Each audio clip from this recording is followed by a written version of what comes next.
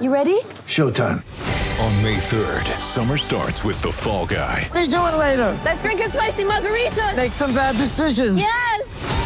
Audiences are falling in love with the most entertaining film of the year. Fall guy. Fall Guy? Fall guy. That's what the poster said. See Ryan Gosling and Emily Blunt in the movie critics say exists to make you happy. Trying to make it out? Nope. Because I don't either. It's not what I'm into right now. What are you into? Talking. Yeah. The Fall Guy. Only in theaters May 3rd. Rated PG-13. Get ready for the greatest roast of all time, the Roast of Tom Brady, a Netflix live event happening May 5th. Hosted by Kevin Hart, the 7-time world champion gets his cleats held to the fire by famous friends and frenemies on an unforgettable night where everything is fair game. Tune in on May 5th at 5 p.m. Pacific time for the Roast of Tom Brady, live only on Netflix. Welcome to WrestleWolf. This is AEW Weekly. I'm Dr. Damien Gibson, and unfortunately this week, we don't have the man who always deals in kayfabe, Matthew Kayfabe. His family invented kayfabe, by the way, and it's named after his family. If you're wondering, he's taking a break. He's taking a holiday. So he'll be back next week. Nothing to worry about. But, I thought I'd kick it old school and do a solo episode. Yeah. I'll just sort of briefly give my thoughts about Full Gear and then this week's Dynamite, which obviously feeds off Full Gear. I think Matt and I were sort of speaking about the booking decisions that we thought would happen and what needed to happen in Full Gear, and I think you want to talk about a return to form, considering the prior pay-per-view. This was it. I don't remember enjoying watching a pay-per-view as much as I have this one for a while. It has been a little bit a little bit difficult in this lockdown environment to really sort of remember. Everything just sort of blurs into one. But I did very, very much enjoy watching this Kenny Omega beating Hangman Page in what was, I thought, and Matt has given me some very brief thoughts on Full Gear. This was his favourite match of the night, and I it's not mine, but I completely understand where he's coming from. It was just a great resolution to what had been a pretty great story. Kenny Omega is now the number one contender, and as we had sort of said previously, I think that's probably the right call. Jon Moxley versus Kenny Omega, I think, is something that everyone can get into, especially with heel Kenny Omega sort of galloping up over the hill. If I had one complaint about this pay-per-view, is it was probably a little long. Matches like Orange Cassidy versus John Silver probably didn't need to be on there. I can understand that they want to give those guys pay-per-view time, especially Orange Cassidy. It's a selling point, but it probably just... I mean, the pay-per-view ran at about 3 hours and 40 minutes. So that's a huge investment for anybody. Even if you're the most rabid AEW or WWE fan, I mean, to invest 4 hours into something... I just think it's something that wrestling people really need to start thinking about and looking into. I mean, Matt and I do another show about WCW Nitro, and I mean, each week when I sit down to watch it and notice that it's 45 minutes or 50 minutes, the relief that just washes over me is palpable, and also I think it forces, speaking from someone who does do a little bit of writing and is doing a bit at the moment. I mean, I know I can be pointed out as being a hypocrite here with our podcast, but if you've got a limited amount of time, I think it helps with storytelling because then you have to make decisions on what's important and what isn't important. I think Dynamite at 2 hours is probably about right. You cut the ad breaks out, it's about an hour and a half. I think if anything goes any longer than that, it starts to become hard to fill all of that space. I know the counter argument to that would be, well, on the pay-per-view, that's the blow off to the majority of the angles, and you want to let the boys and girls have their 20, 30 minute matches to really sell the payoff of that storyline. I get that. But I just, if you're trying to get anyone other than me or you, dear listener, watching wrestling again, I think as an industry, wrestling needs to start thinking about that because it's out of control. If you were watching everything, there's some weeks where WWE and AEW have pay-per-views, and if you were trying to watch everything across the board, you would legitimately end up with close to 20 hours of content to watch in a week.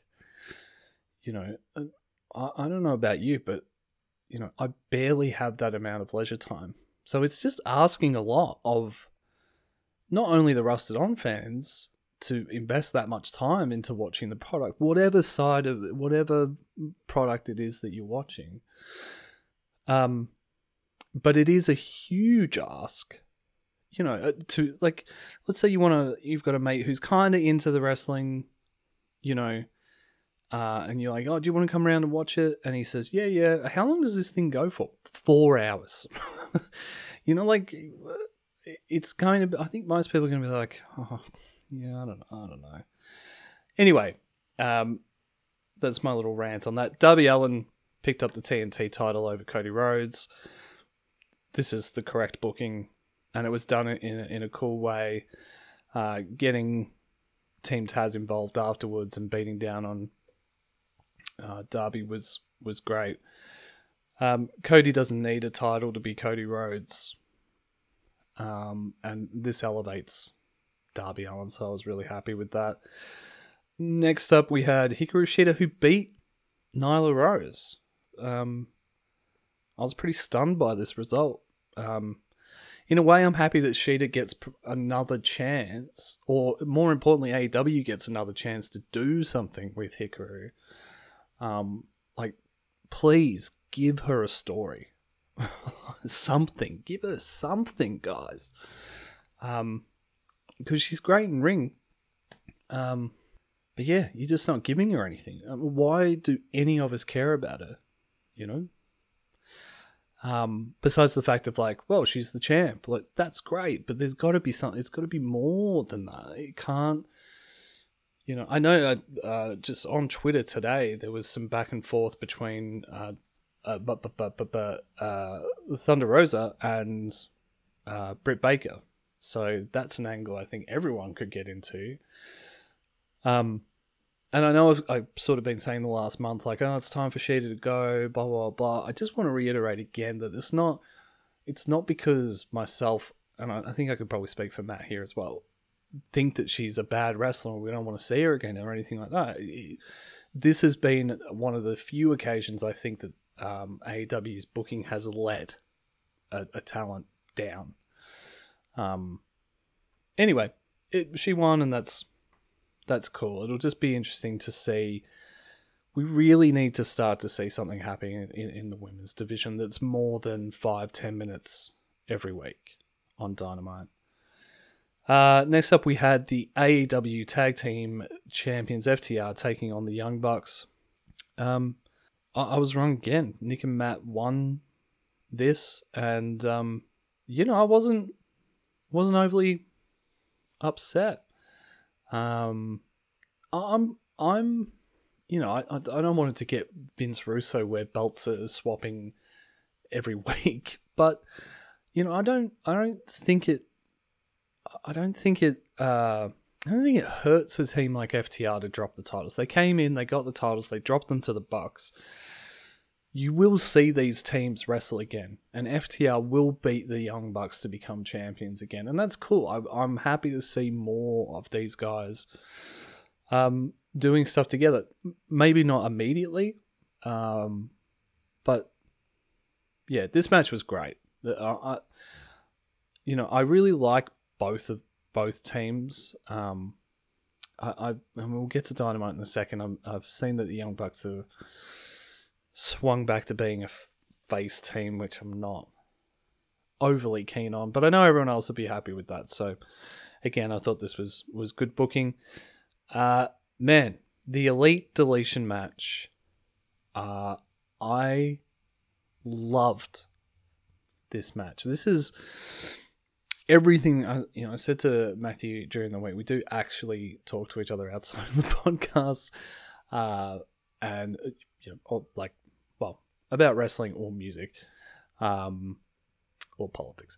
But anyway, I just asked him, like, he's very busy and then was going on holidays, or have you watched Full Gear yet? He's like, yeah. And I said, I'll guess which match that I love. And he didn't. He wasn't sure. And I was like, oh, it was this one. And I said, it's everything that I love about pro wrestling. It's silly, but told a story.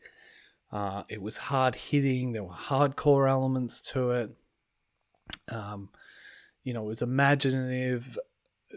I know there will be criticism of like, oh, well, we've seen this before on TNA. This is just another deletion match. But we haven't seen much of it on AEW. And I was really glad that Matt Hardy was allowed to do what Matt Hardy does. It may have been Matt Hardy's call recently to do the sort of many, the 3 faces of Matt Hardy, or the 7 faces of Matt Hardy, whatever he's been doing recently. But this was great. And Sammy Guevara is a star. I mean, he will be a top guy in AEW. You could maybe make an argument that he already is, but the apprenticeship that he is doing with Chris Jericho in the Inner Circle and doing stuff like this with Matt Hardy, it's very apparent that the older guys in the locker room see huge potential with Sammy Guevara, and the cameos from Gangrel and the Hurricane, Ortiz and Santana were great. Private Party were great. Everyone who showed up in this did fantastically well. And, man, it's just, Matt's retort to me was, so it was everything you loved about professional wrestling except for actual wrestling. I was like, there were 2 rings in the match. That means there's double the wrestling. But it's that thing, it's one of the few things that I have taken from Bruce Pritchard and really agree with him on, that you need to have different types of things or different types of matches on a pay-per-view. One, because it breaks things up a little bit, but it gets different types of people to watch it. And, I've always been sort of teased for this stance, but I'll never back down from it. I like bizarre, left of center wrestling because my attitude is like, this thing is already ridiculous. It's already ridiculous. So why not? I'm not saying every match should be like that. Like there was a time 3 or 4 months ago where everyone was like, oh, is wrestling just cinematic matches now? No, I'm not. I'm not saying that should happen, but they have their place, and if they're done well, done with love and with imagination, then it can. This is the type of match that you could show to mates who are either lapsed wrestling fans or your girlfriend or boyfriend or whatever who's not that into it, and just do a test with them. This sounds like a fun Saturday night. Honey, I've got a test for you. But, challenge them. You're like, look, watch this and tell me that you're not entertained by it. Like, yeah, I'm not denying it's not stupid. I'm not denying it's not silly. But that's the point. And tell me that you don't get some enjoyment out of it by the end of the match. If they say no, then obviously you need to break up with them because they hate wrestling. I just, I could literally do an hour on how much I love that match, but we don't have that kind of time. I was thinking that this was only going to be like a 10-15 minute episode, and we're already up to that, so I'll try and keep going. MJF beats Chris Jericho, and he's allowed to join the Inner Circle. We'll sort of talk about this more on Dynamite, but this was a great match as well. I thought the last three matches were really strong. I love everything that Chris Jericho does professionally, and there was a moment when I was watching this match of like, oh man, we're only going to have a couple more years of watching this, not to be a Debbie Downer about it, but in a way it's an opportunity for us to start to sort of think, he turned 50 during the week, so I mean, who knows? Certain wrestlers just can't stop doing it, but I see Chris probably being around wrestling, but moving into maybe commentary or producing, or I know he loves being out there and being in the limelight, but anyway, this whole story's been great. It has not ended. This is just the beginning. This match and everyone involved was fantastic. And then Jon Moxley got Eddie Kingston to say I quit. I loved this match. I really believed the story that these guys were telling. Even though it was kind of a short-ish run, I loved it, and I want to see Eddie Kingston do more. It's weird, man, because in NWA, I didn't hate him or anything like that, but he just sort of, I didn't notice him. His, I wouldn't say improvement, because he's kind of doing the same thing, but he's just so magnetic. Like as soon as he walks out on stage, if you're looking at your phone, you put it down. If you're on your laptop, you shut the laptop. Like if you're talking to your mate, everyone shuts up and watches him. He has...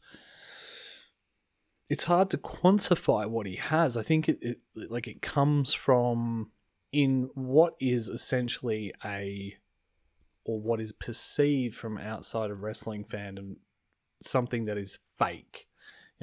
Fake is always the first word that non-wrestling people bring up with you. If you're listening to this podcast, I'm sure you've had this conversation where you inevitably tell someone the embarrassing fact that you are into pro wrestling as an adult.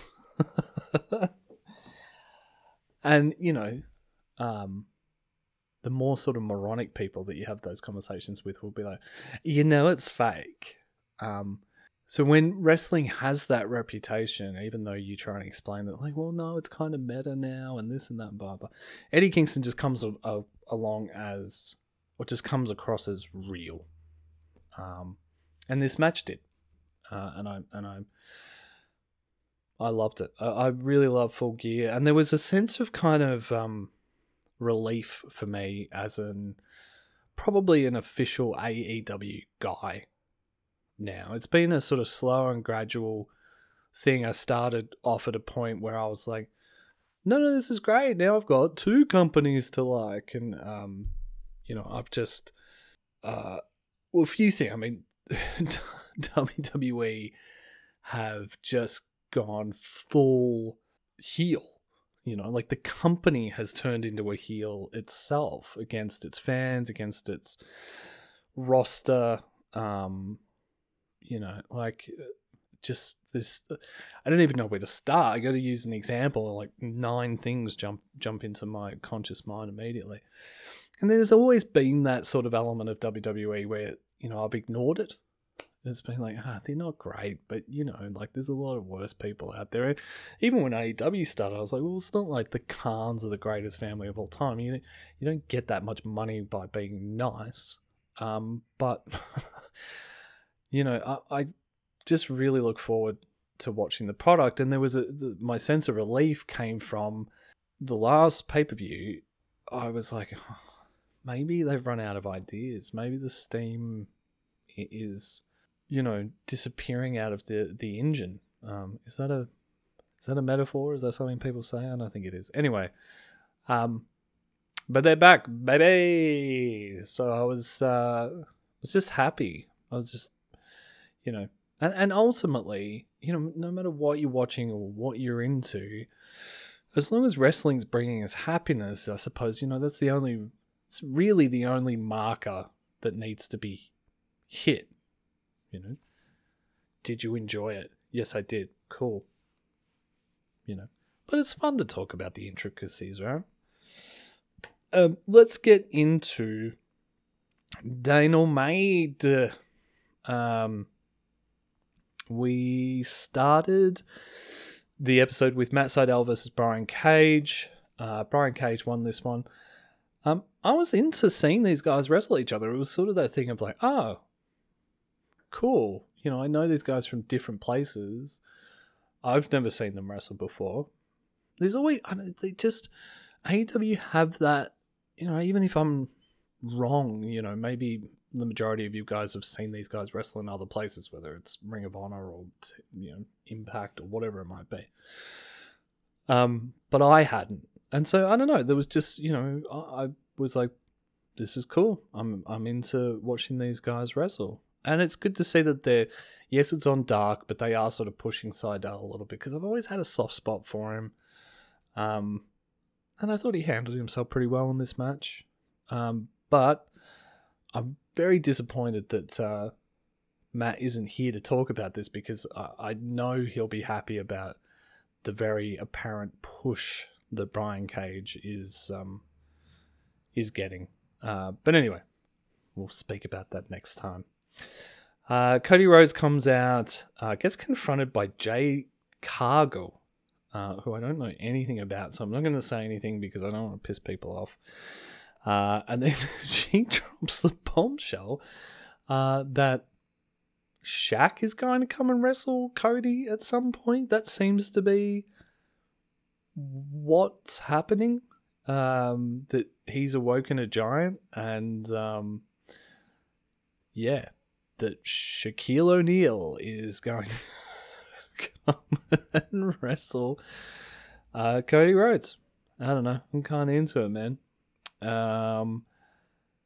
I thought Brandy, who is someone I have criticized quite a bit, I don't know whether... I think some of it's been fair. I think some of it is her association with the Nightmare Collective / family, which I'm just a bit... I don't know. Whenever I smell nepotism, it always kind of bugs me in wherever it might be. But she was great in this segment. She killed it. If we get to see more of this Brandy, then I'm into it. I think ultimately Brandy, right, like it's either she is a wrestler or she isn't. There seems to be this sort of like, they push her out there a little bit and then they pull her back and they push her out there. It's like, look, we all know that she's Cody's wife, but she can wrestle a little bit. Give her the opportunity, man. Like, put her out there, put her in a storyline, which I think they're doing here, and just let her sink or swim. If she does well, everyone will be into it. If she doesn't, then everyone will have their fucking say on Twitter, and she can go back to being valet or a manager or whatever the case may be. But anyway, I was into this. The bunkhouse match. I think Matt and I would get a lot of fun out of talking about this if it was just the two of them. But seeing it's just me, I'll everyone in this match gave 110%. And it was it's a bunkhouse match, essentially a hardcore match.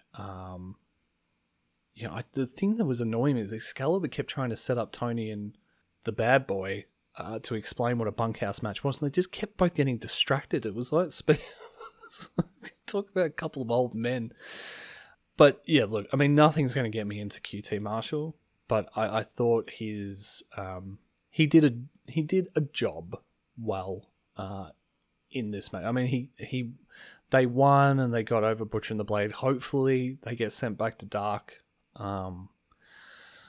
Listening to Cody Rhodes on AEW Restricted this week, though, and how often he mentioned QT Marshall, I don't know if that's going to be the case, unfortunately. Next up, we've got MJF being inducted into the Inner Circle. This had some moments that I was into. MJF doing a poem that were Drake lyrics made me laugh. Ortiz called that out straight away. Jericho basically saying to Ortiz, like, well, if you got a problem with MJF, you got a problem with me, because I was the one who brought, I made the stipulation. I've brought MJF in. MJF then says that he's got tickets for Vegas for everybody. And, they head off out of the ring. Next up, Scorpio Sky versus Sean Spears. That happened. Next up, we've got Red Velvet versus Tay Conti. Kind of a similar thing here as well. Conti got the win. She resisted being being a heel to do it. So I think this is setting up a feud with Anna Jay. I don't know.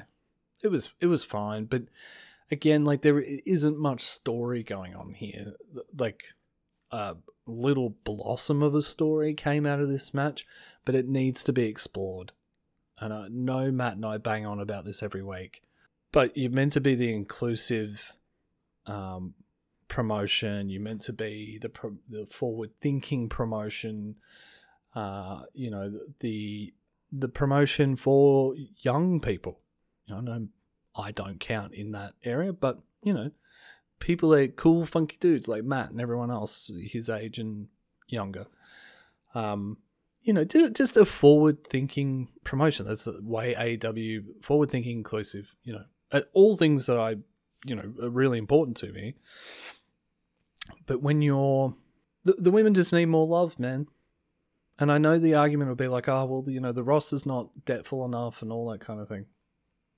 How do you know if you're not going to, like, if you don't give any of them an opportunity outside of 5-6 minute matches every week, you're not going to know. You need to give them an angle. You need to give them storylines, Anyway. Next up, we have Rey Fenix versus Penta Elzira Mido. This was another amazing match between these two. I could watch them wrestle every week. The sort of underlying storyline of Eddie Kingston trying to split them up, I liked. It's only been a couple of weeks in the making, but the thing that I did like, Penta defeated Phoenix again. Eddie Kingston comes out and kicks Rey Fenix out of the ring. Basically, it's like, Penta's my best friend. Like, let's just you and me hang out, and, like, don't worry about Rey Fenix. He's the worst. Blah blah blah blah. And then PAC comes out, and immediately goes after Eddie Kingston, which is just great storytelling. In the sense of, like, the Lucha Brothers being part of Eddie Kingston's PAC, the Kingston Boys, PAC and the Lucha Brothers having their death triangle that only lasted a few weeks before, the dreaded vid came along. But there is some history there, and they drew on that to kick off this storyline. And their PAC looks great. He's another welcome addition back to the roster. Another top guy for them to draw upon. Eddie Kingston versus PAC. Yeah, man. Give me more of that. Give me all of it. Yeah. But really good Dynamite. I really enjoyed it. Full Gear was great. Dynamite was great. Yeah. God, I can't believe I went 30 minutes on my own. Well, essentially it's 2 episodes in one, but yeah. Every day when I look at our stats, I'm amazed by how many people are downloading this and listening to it and enjoying it, and either on YouTube or through all your podcast platform choice. Thank you guys. I mean, Matt and I would get together every week and talk about wrestling anyway, but to be able to do this with a good friend and have fun, and then also have other people be into that, is a really amazing feeling. You guys make that possible. Like, without you, there is no podcast. It doesn't exist. If you put a podcast out and no one listens to it, does it exist? No. The answer is no. So thank you so much, guys. Rate and review us. Keep telling your friends about us. Any way that you can support us, we appreciate it. You can follow us on all the socials. I'm going to wrap it up there and get out of your hair. We'll be back to normal programming next week. Matthew will be back. We'll have a Nitro episode out on Monday. Dynamite later in the week. Thursday, Friday, Saturday. Depending on schedules. But we will be back. And until then, Pepe's dead, brother friends.